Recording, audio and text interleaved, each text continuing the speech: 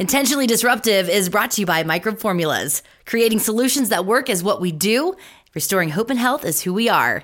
Visit Microbe Formulas online at microbeformulas.com. A podcast about life, everything it can throw at you, and how to handle it. Real people talking about life's real issues. This is Intentionally Disruptive with Shonda McNeil. I'm going to need a nap after this episode. I need about a good solid week of sleep after spending a week with you. Woo! We'll dive into why I'm like that. Wow. Our series this month is called Me 2.0. Can I Get a Rewrite? It's all about starting over. And now, so far, we have covered career change, life after a divorce, starting over after hitting rock bottom from drug addiction and prison time. Now, this episode is number 4 of the series. It's called Does This Make Me Look Fat? Man, I have struggled hard with my weight, which is so weird because for so long, I was the fit and shape one. And now here I am, 80. Oh my gosh, I just burped. Here I am. You gurgled. It was a gurgle burp. Man. Here I am, 87 pounds overweight. This has been 3 years. So in 3 years, I have gained 87 pounds. My weight struggles actually started after my hysterectomy. I was 31, had emergency hysterectomy. A year later, I rheumatoid arthritis. And I think I'm at the point now where I haven't given up, obviously, because I'm here addressing the issue. But I'm in this cycle of starting a new life every week. And I can't get out of it. So I'll start like some kind of diet on a Monday. By Wednesday, I'm drinking wine and eating loads of carbs. And for me personally, I know where it's coming from. And I think it's my anxiety. Like Adam, we've talked about this. It's my anxiety of just not slowing down and taking care of myself. And I think that's my big struggle. You as well. You struggled with your weight. I'm probably, I don't know. I'm probably a good 30 pounds overweight. And, oh, God, it's exhausting because like you, I think I know what I need to do. I mean, anybody can figure out what a healthy diet is. Come on. We're adults. We know what's healthy what to do. And what's not. But for us personally, what is it? How can we identify it? And to be honest with you, I think with you and I, we're very similar in our mindset about the whole we're not good enough. Yeah. We're not good enough, but is that the reason? But there are a lot of things that contribute to that. Like, for example, why don't I think I'm good enough? Let's take my ex-wife, for example. Very beautiful, petite, has had 2 kids. She's like not human. Still small. She'd have a baby and have a 6-pack the next day. Probably the world's fastest metabolism. Now, even though I've put on weight, like when we first got together, I was thinner than I am now. But throughout that, you know how many people, and they say this jokingly, but really you take it to heart. Oh, wow. Either something like, how'd you get her? Or you're a lucky guy. Like, I'm so gross and whatever that I'm lucky to have this beautiful woman. And after that happens repeatedly, it starts to affect you. Like, people actually said that to you? Yeah. Really? That's a thing people say all the time to not just me. I mean, it's happened. I've seen it happen to other people. I bet people ask Dave that all the time. You know? Is that too self-deprecating? Yeah.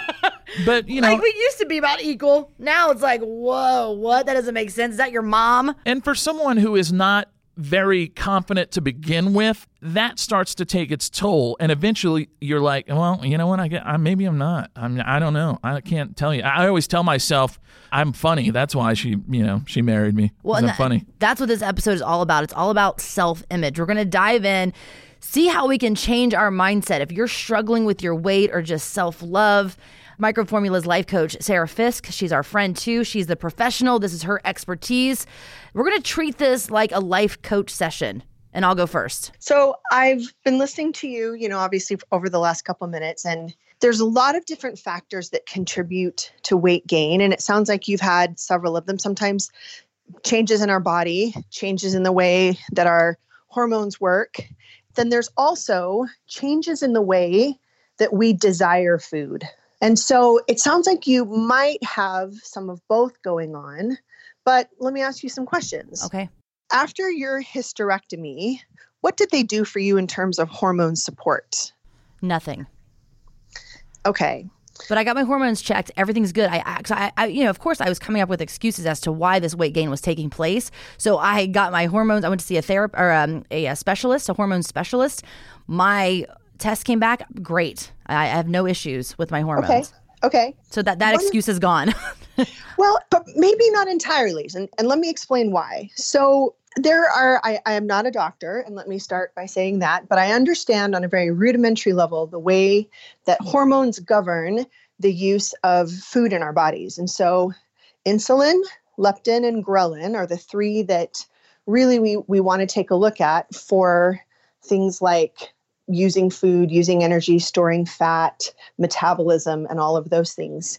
And you and I are kind of in the same age range. And so we came of age during like the big cold cereal explosion and packaged foods and all of these instant, very easy to make powders and things, highly processed foods. And so by the time you get up into your late 30s, early 40s, like we are, your body has become insulin resistant because of all of the prepackaged food, very high flour, high sugar, simple carbohydrates where the American diet really pivoted toward a lot of those highly processed foods while you and I were growing up. And so insulin resistance is basically the state where your body overproduces insulin because it has been triggered to do so by all of these very refined foods. And so you find yourself overproducing insulin, and overproduction of insulin means overstorage of fat.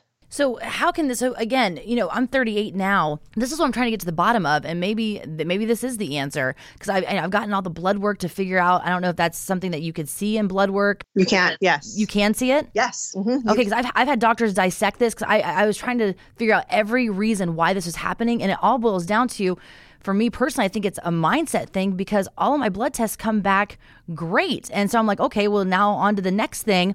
And what's weird to me is that my entire life, again, I was an athlete in high school and college. Even up until probably 35, I was pretty active in the gym and staying fit. And then after all of my health issues, and I had some personal turmoil with my family and my marriage, it seems like at that point, that's when the shift happened. Well, that's the other part of it.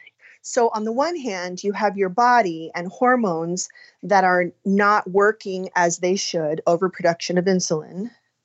But then sometime during our lives, we discover that food is a very handy way to turn off uncomfortable emotions.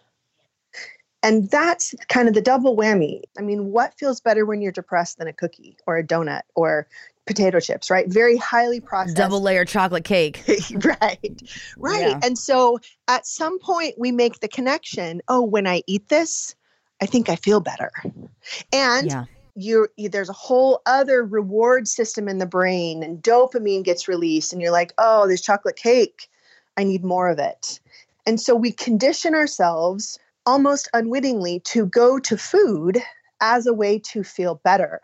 I always feel worse afterwards. I mean, it helps while I'm eating it, but afterwards I feel terrible. And I'm like, why did I do that? Absolutely. All right, now on to the new diet on Monday. Exactly. And the problem with the new diet on Monday is that usually, and tell me if I'm wrong here, it sounds like you're going into the diet like, no more, this stops right now. It's got to, I hate this.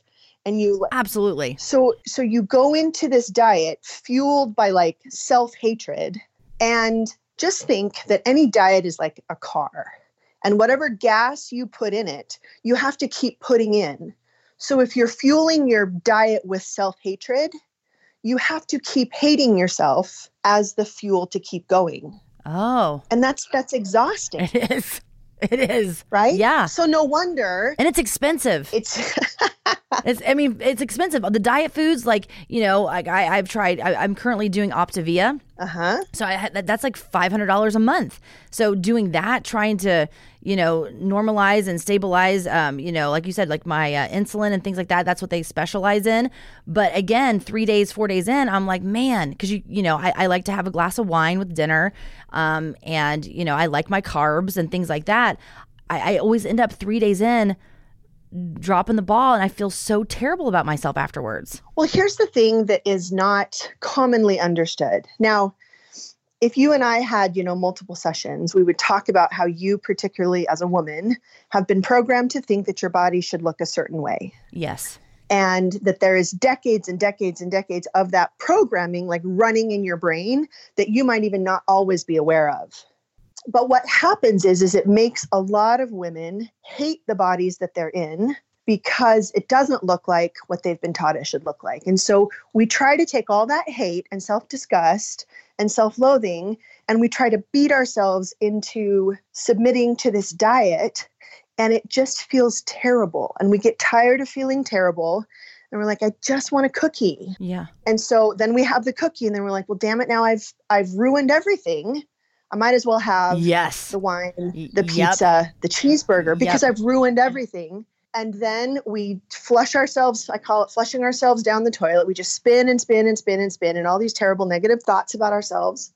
And then it takes a while, but we recover and we start hating ourselves again, throw ourselves into another diet, and just the cycle continues and continues and continues because we're never taught that there's actually another way to lose weight. Where do I need to be? Obviously, we're moving forward. You and I are going to have sessions.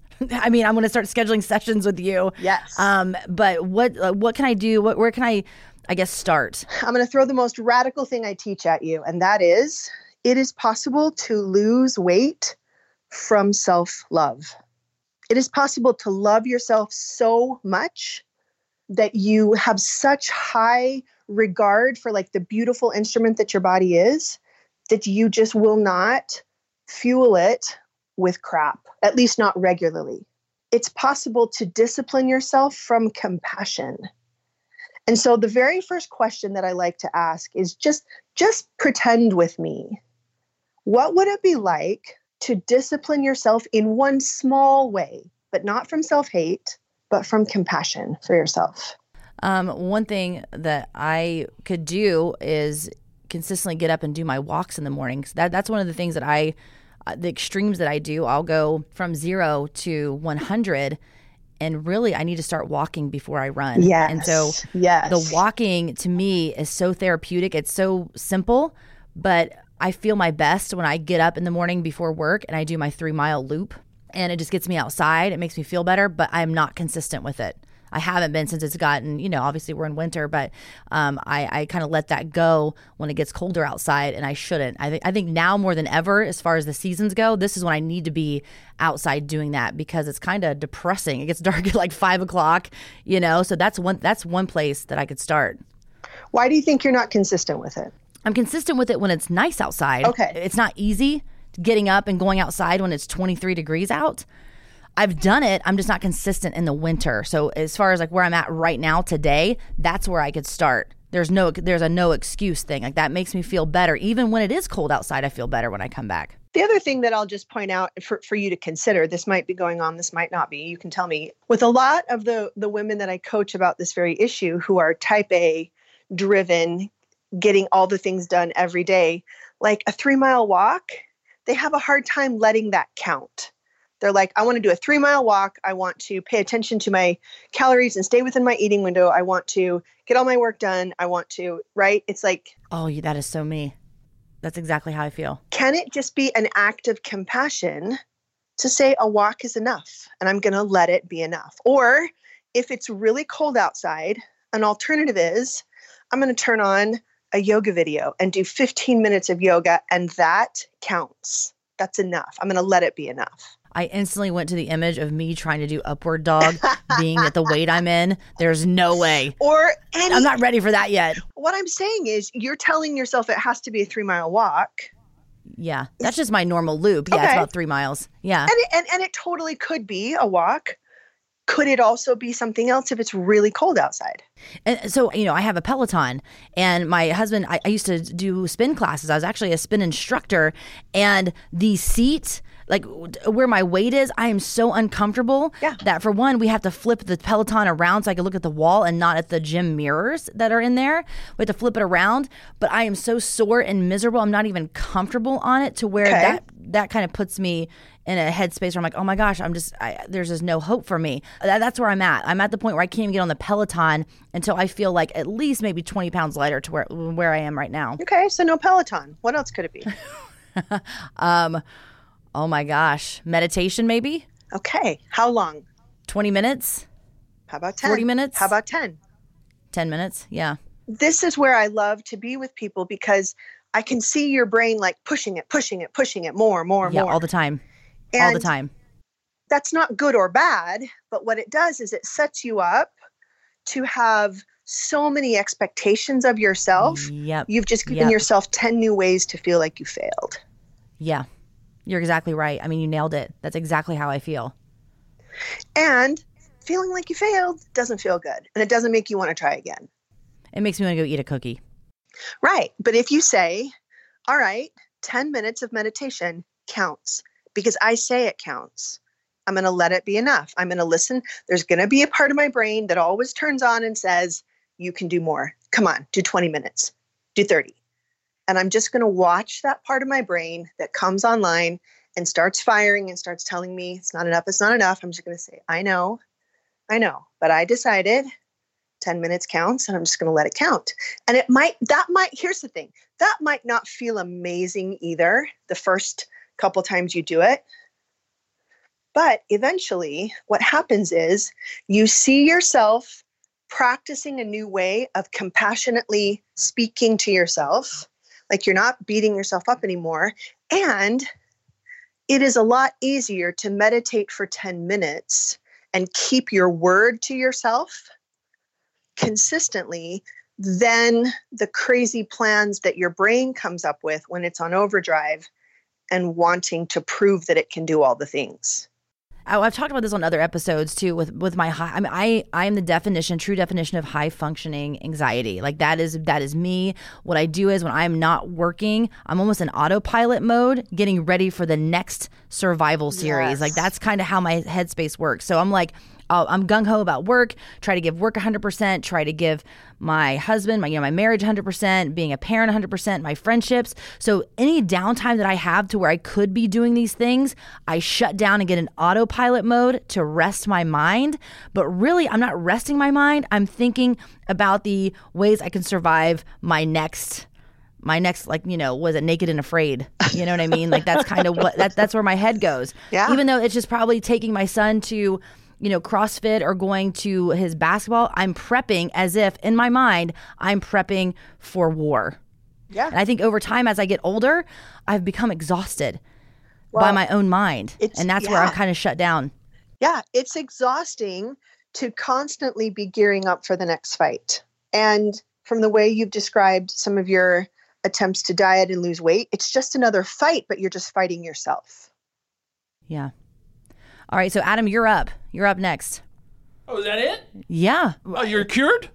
I'm not cured. It's the start. I know I'm going to start with my walks, meditation, and obviously more sitting down with Sarah more and talking through all this stuff because we're all going to have bad days, good days. We're human. Sarah, I'm going to exhaust you. Adam's been here in Boise visiting me for a week and a half. He's exhausted. He's actually back to taking naps because I've exhausted him. Again, I'm constantly go because God forbid I sit down and sit with my feelings. I love you though, despite your faults.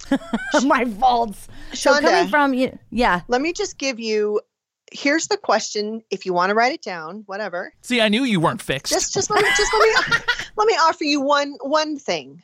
Just ask yourself the question, what is one thing I could do for myself today from compassion?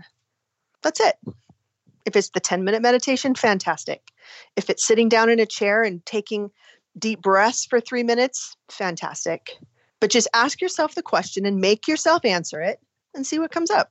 But just real quick, I'm sorry, Adam. Real quick, I have another question. Oh, no, that's okay. I don't need fixing. I'm good. Oh, whatever. Whatever. That means he totally needs fixing. So this morning, I have a problem with patience. The meditation thing, even though I've downloaded all the apps, I've attempted it a few times, I kind of make up my own meditation, which is basically me sitting in my recliner watching The Office. So I think that counts, actually. Good. Okay, because that's what I make up in my head. That's my meditation time. And I read a lot too. So that's I love reading. I love reading everything. I mean, anything. I was researching dinosaurs the other day. Like, anyway, long story short, I have such an issue with patience that because I want to keep going and getting my stuff done, that I don't even like stopping down to pump gas, Sarah. Like, pumping gas is my worst nightmare, to the point where I'll just put $20 in. I will be like half a tank, and I'm like, that's fine. I'll just go. I'll just deal with it here in a week or so. That's where I'm at right now. It's like going to get like my hair done, getting my nails done, pumping gas. That's taking time away from me getting stuff done. Isn't that strange? No, actually not strange at all, because my feeling is, tell me if I'm wrong, is that getting stuff done is what makes you feel valuable. Yep, absolutely. And so, yeah, if you're not getting things done, you're like, why am I sitting here meditating, which doesn't feel valuable to me at all, when I could be getting stuff done so that I get to feel really valuable at the end of the day? I mean, I will cuss out the gas pump. I will be angry that I have to do it. I'm like, why do I have to stop down to do this? So let's not even go for 10 minutes. What is one thing? Shonda, I'm totally serious. And there's nothing wrong with it. But if you're telling me I'm not even going to sit still for 10 minutes, I know that I won't do it, what's the point of saying you'll do it then? Let's come up with something that actually feels doable. Like sitting and taking breaths in, like maybe a little more deeply than you might normally, for 60 seconds.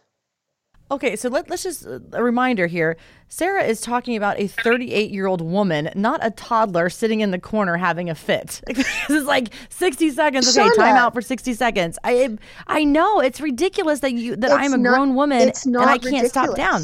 And the way, just listen even to the way right now you're talking to yourself. Like, you're ridiculous. You're not an adult. You're not a grown woman. You're a child. None of that is true. You've just had a certain way of thinking and doing and being in the world. And you're realizing now, I don't like this anymore. And so anytime we take the way that we are and we make ourselves bad or wrong, that's just like another layer of judgment and criticism that we have to deal with before we can actually get to like the heart of what's really going on. So it's fine if you want to continue to berate yourself in a joking way, but it's also not going to be helpful for you long term. Right. I'll be calling you next week for session number 2. Adam, I promise I'm not going to interrupt anymore. You're up. I don't know. I think one thing that really didn't touch on yet, and maybe this is just me and not you, but I think what gets in my way, and it's not just about weight loss, again, it's about self-image, and I don't think I've had a good self-image of myself since I was a kid. I'm very self-deprecating, and that comes from somewhere. You know, I don't feel like I'm not good looking, I'm not this, I'm not that. And when you talked about like loving yourself, I'm going to be honest, Sarah, I don't know how to love myself. Because that hit hard when she said that. I wouldn't say I have self-hatred. I don't hate myself, but I don't think I'm anything special. Why not? You know? Which is a nicer way of saying that you hate yourself. Right. So why do you think you don't think you're something special? I don't know. I was just that kid who was just kind of blended into the background when I was a kid, you know, just nothing, I wasn't the popular kid. I wasn't I didn't have girlfriends like the other guys. And, I never felt like I was anything special. I wasn't good at sports. I wasn't, this and that. I mean, don't get me wrong. I kind of found my calling when I got older and I got much more confident, but I don't know, those feelings are still there. A divorce, we talked about that in the last episode. Why don't I feel good enough? I ask myself, why wasn't I good enough for that? I feel rejected, I guess. Okay. I don't know. I don't do very, very well with rejection. Well, and we also talked about you, like when you found your calling and kind of, where you're at now, it could be a lot of ego too protecting you. I don't know. Well, certainly, to be clear, ego is part of our programming for survival, right? We Absolutely. have to feel good enough, important enough to take care of ourselves, to seek out, medical attention and to gather all the resources that we need to care for ourselves. And so the question then becomes, though, is the way you are talking to yourself, is that actually really verifiably true? Or has your brain tricked you into believing a story over the years that you just now accept as true because you've never looked at it? that could very well be it. Yeah, because what you're telling me is I'm nothing special. Right. Like how could that be true factually? You know, I don't know. I worked on this in therapy, and I probably need to get back into it because I stopped a while back. But my therapist, who I really enjoyed, she would always she would say, okay, because see, it's easy for me to go into negative town. Okay, Yeah. I'm cynical. I'm sarcastic. A lot of people, you know, I rub some people the wrong way, and it's really not who I am as far as. You know, I'm a very nice person. I'm caring. I'm loyal to my friends and my great friend. You know, but I have this exterior where I'm sarcastic and I don't know why I do it. But you know, it's easy for me to go down into that negative thought process and that rabbit hole. And she would always tell me kind of what you were saying. She goes, "Well, think about the negative thought that, you know, okay, you aren't good enough, you know, you aren't worthy of love or whatever. Is that true?" And I'll think and I'll say, no. Okay, you have to like identify that negative thought and like cut it off at the beginning so you don't go down that rabbit hole. And at least, I mean, if cutting it off feels like maybe you're not quite there yet, at least just question it and at least see yourself as separate from it. Like my brain is offering me this sentence, I'm nothing special. It's just a sentence of words that is going through your brain. It's a sentence that's gone through a lot. And so a thought that we just have over and over and over and over again becomes a belief. But even that doesn't make it true. It just means that it's something we've thought a lot. Yeah. I learned something from last episode from a 25-year-old woman. Yeah. And I have to give her credit because I have often said, now that I'm back in the dating world, you know, you have guys, I'm 44, you know, and you have guys who will, you know, those guys who will like go out with a younger woman and they're like, you know, trying to impress their friends or whatever. And I've always said, oh my God, I would never go out with a 20-something. I couldn't even imagine what we would talk about. I mean, you know, and I kind of like stereotype the 25-year-old female, very narcissistic and whatever. And Jessie, from episode 2. Holy crap. Yeah. You know, she talked about getting over a divorce as I was. And what you said, she did. It was all about self-care, self-love. And I was amazed at that. She was so young to be in that mindset. And because I just, you know, I'm not that way. And I know I need to be. Well, and to be fair, Adam, you are also the product of a lot of messaging about what makes people valuable, right? What your job is, who you're with, the car you drive, the clothes you wear. And then as you get older, right, it changes to the amount of money that you make, prestige. And so when we are using outside things to make us feel valuable, like Shonda, her to-do list, if it's done at the end of the day, she probably feels amazing, right? Oh, I do. I love the sound of the pencil hitting the paper. I'm like, check. We know, and you have enough pencil and paper pads around. I do. I have pencil sharpeners in every room. Yeah. But the problem is when we rely on these outside things to give us our value, we just have to keep constantly chasing outside things. You know what I noticed too? So you said something about someone said that, Adam's very fashionable.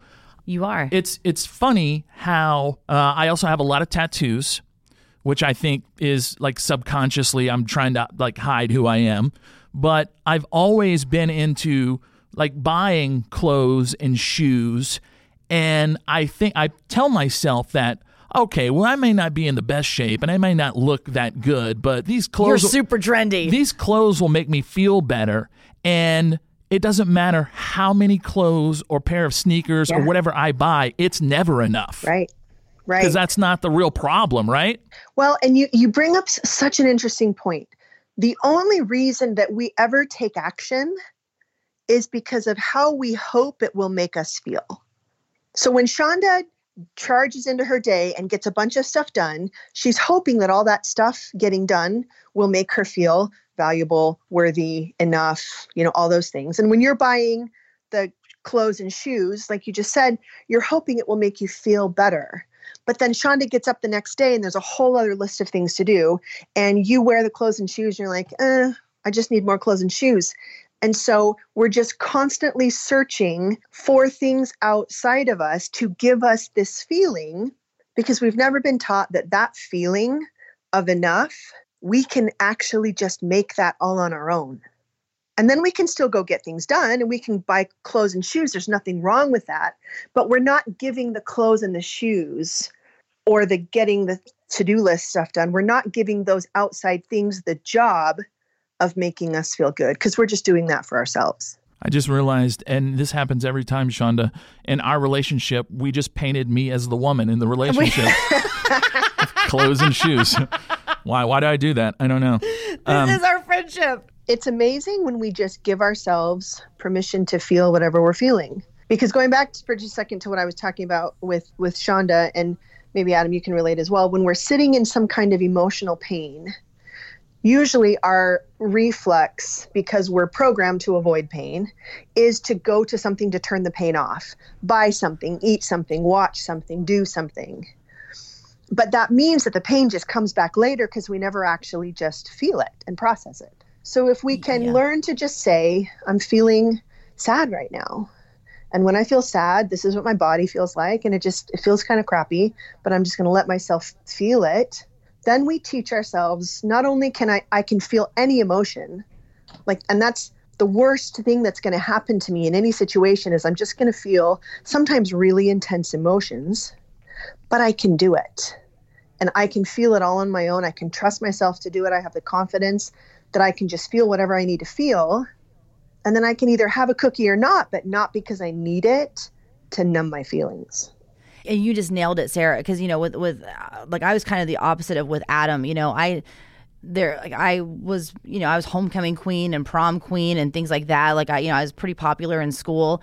However, I had a not so good childhood. So because of my childhood, I suffer from severe perfectionism. And that is a prison. People are like, oh, you're perfect. No, it is a prison. And I cannot stress that enough. I stay busy because my feelings are sometimes so scary.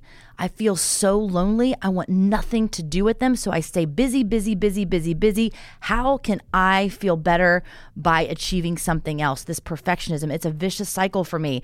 And, my mom, man, God love her. She did the best she could do. She had me at a very young age.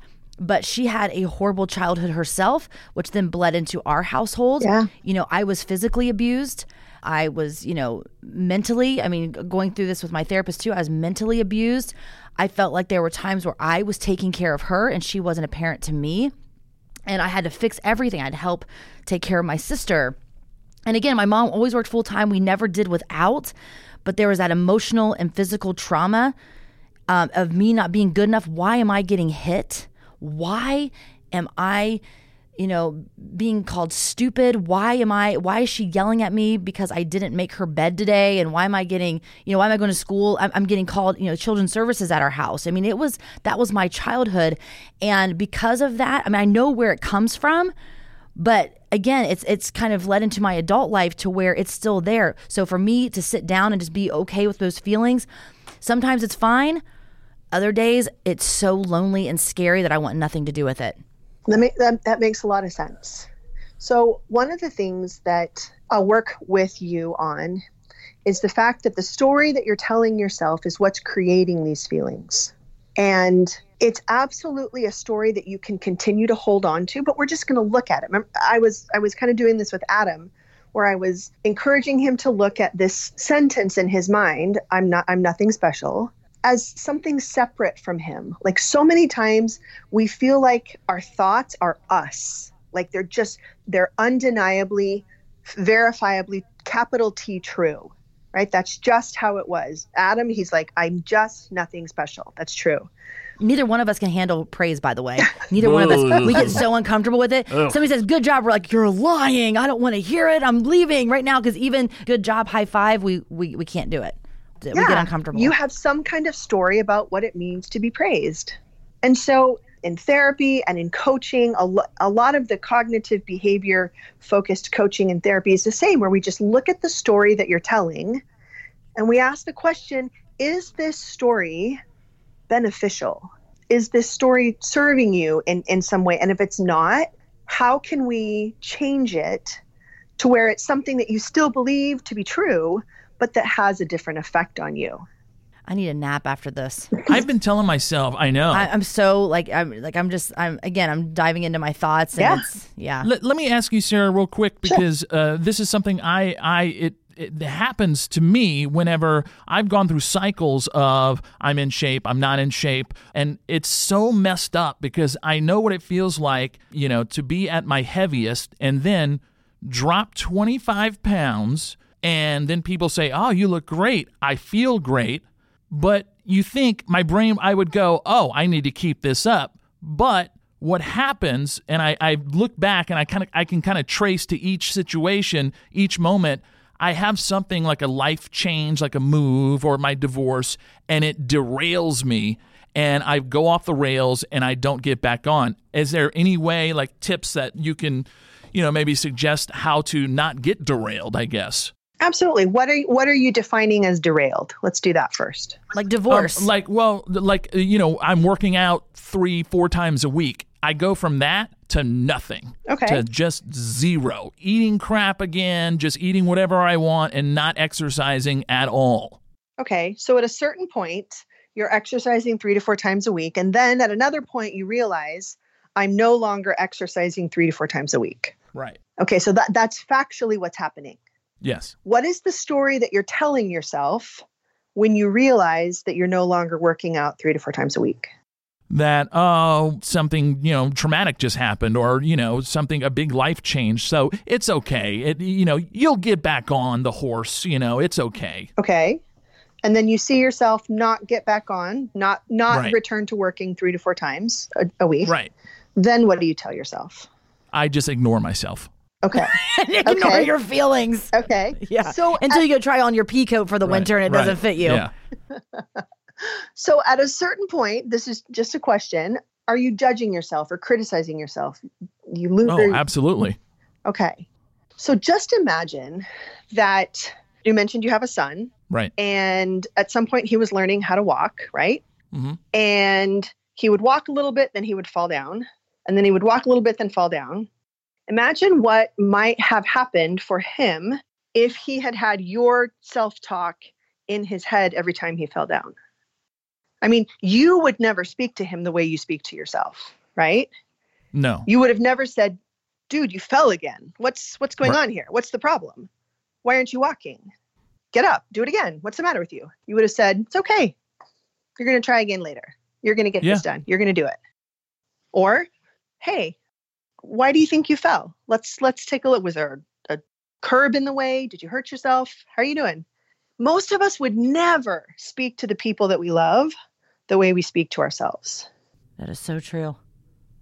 I don't know. Shonda and I have a pretty honest relationship. We do. Well, maybe the two of you accepted. But Adam, when you think about, factually what happens, all that happens is you're working out 3 to 4 times a week. And then at some point you're not. And so you get to tell yourself whatever you want that to mean. Okay, it's time to get back to the gym. All right, we're going to take this a step at a time, right? We're just going to do one thing tomorrow. Right. Rather than piling it on, you loser piece of crap. Look, you did it again. You're never going to get this right. Or whatever it is that's going on in your head. That just contributes to you feeling worse about yourself. And feeling worse isn't going to get you to the gym. Sarah, what's your max sessions a week per patient? I'm just wondering because every day. I'm looking at your calendar because I have access to your calendar, and I'm thinking there's about 3 spots next week. Is that too much? Not at all. Not at all. This is the work I love so much I would do for free, because what I end up being able to show people is how their brain is creating their life and how many of the things that they think are just hard and fast, true rules are actually completely optional. Yeah, because as we're sitting here, I know when Adam started his session, he starts like fidgeting and swishing his hands around. I started picking my nose. Oh my God! It was like these little twitches. Like, oh my gosh, I can't deal with this. What can I do? Because I'm stuck in this seat. We're talking about our feelings. That's what I'm saying. Like, why would I go to picking my nose as a thing? Like, that's brave, weird. Super brave, super vulnerable. This is going to help a lot of people. And it's totally normal, especially for both of you. Even the behaviors that are no longer serving you, there was probably a time when they totally served you. They allowed you to get out into the world, to be successful, to take care of yourselves. And so one of the biggest things that I love to walk clients through is that at no point do you ever have to be bad or wrong. Like, I used to do something, I'm seeing it's no longer what I want to be doing because it just is not producing the kind of life I want to be living. And I need some help figuring out something new to do. And that's it. And if I could really just come back to the idea that I started with Shonda with, is that the idea that we are just all inherently 100% valuable, good, enough, complete, lovable. That's what's going on today, really, in the world, is we have this mass epidemic of people who do not love themselves. And so they act out in all these crazy, hurtful ways because they're hurting. And they're not aware that the car they drive, the money they make, the positions they hold, the people they're with, those are just external things. But the thing that makes the hugest, like, life-changing difference for the clients that I work with is this idea that I am 100% enough right now before I do anything, say anything, wear anything, earn any money, get anything done. And then from that place of 100% enough, what do I want to go do? I like the fact that Sarah said she loves this work so much she'd do it for free because I'm poor. I'm very poor. And no, that's what you held on to. You know, no, what you're saying makes total sense. And it does. We just have to implement it into our lives. And it does make you feel better. I always recommend people for some kind of coaching or therapy. Oh, absolutely. All the time, because it does help. Well, there's just no way for you to objectively see your own brain working because you're on the inside. It's tough it's impossible. I have a coach, right? I have someone that I work with because just seeing ourselves objectively is almost impossible. You're exactly right. And I'm glad you mentioned that because, and Adam and I talk about this all the time. It's like, it's so easy for me to do these things to myself and have this, be inside my head and the self-hatred at times and things like that. However, like, I went to school for psychology to figure out, I didn't realize that at the time, I thought I was going to school because I wanted a career change outside of, my radio career. But really, I was going to understand myself. And I realized that quickly, probably within the first year going back to school. I said, oh my gosh, I wanted to do this to figure out myself and my self-awareness. And what I've learned through that is I can easily sit with Adam and break down his stuff for him, and we get somewhere. Same with what he could do for me. It's so easy to be able to break down and see where other people are coming from than yourself. And I think, I don't know if I do that just to maybe feel like I'm putting some good out into the world for the knowledge that I know. But then again, I go home and eat a cookie and don't want to do anything but, not take care of myself for the most part. And there's nothing wrong with that. It's just not working for you anymore. It's not. That's true. I will tell you this, and I agree with Dave, because I think he said this the other day. You're probably the most self-aware person I've ever known. Yeah. And it's crazy. It's crazy that you're so self-aware, but you still struggle to fix yourself, I guess, or to help yourself. Yeah, at times definitely. And I know where I'm at, and I know what I need to change. It's just getting it going and just doing it. That's what I'm struggling with right now. But yes, I'm totally self-aware of what I'm doing wrong, I guess. So again, upping our sessions, Sarah. Let's do it. I'm on your calendar. Let's do it. 3 times next week, and I'll put you on speed dial too. Perfect. You've got my number. You can call anytime. Sarah, we appreciate it. Thank you so much for joining us. Thank you. It's been a pleasure. Whoa, hold up. Did you hear? Yeehaw. On the next Intentionally Disruptive with Shonda McNeil. Coming up next week, it's a new month, a new series and episode. Our February series will be Unconventional Love Stories. Now, the first episode, we'll dive into my marriage. My husband will join the show, and it's called Am I Hard to Deal With? Ooh, that's a little taste of what's to come next week on Intentionally Disruptive. This podcast is all about everyday people sharing their story, their triumphs, because, we're all broken. Every single one of us are broken, and a constant work in progress. And this is all about people helping people, and you've helped me today. Intentionally Disruptive is presented by Microbe Formulas. Creating solutions at work is what we do. Restoring hope and health is who we are. Visit us at microbeformulas.com.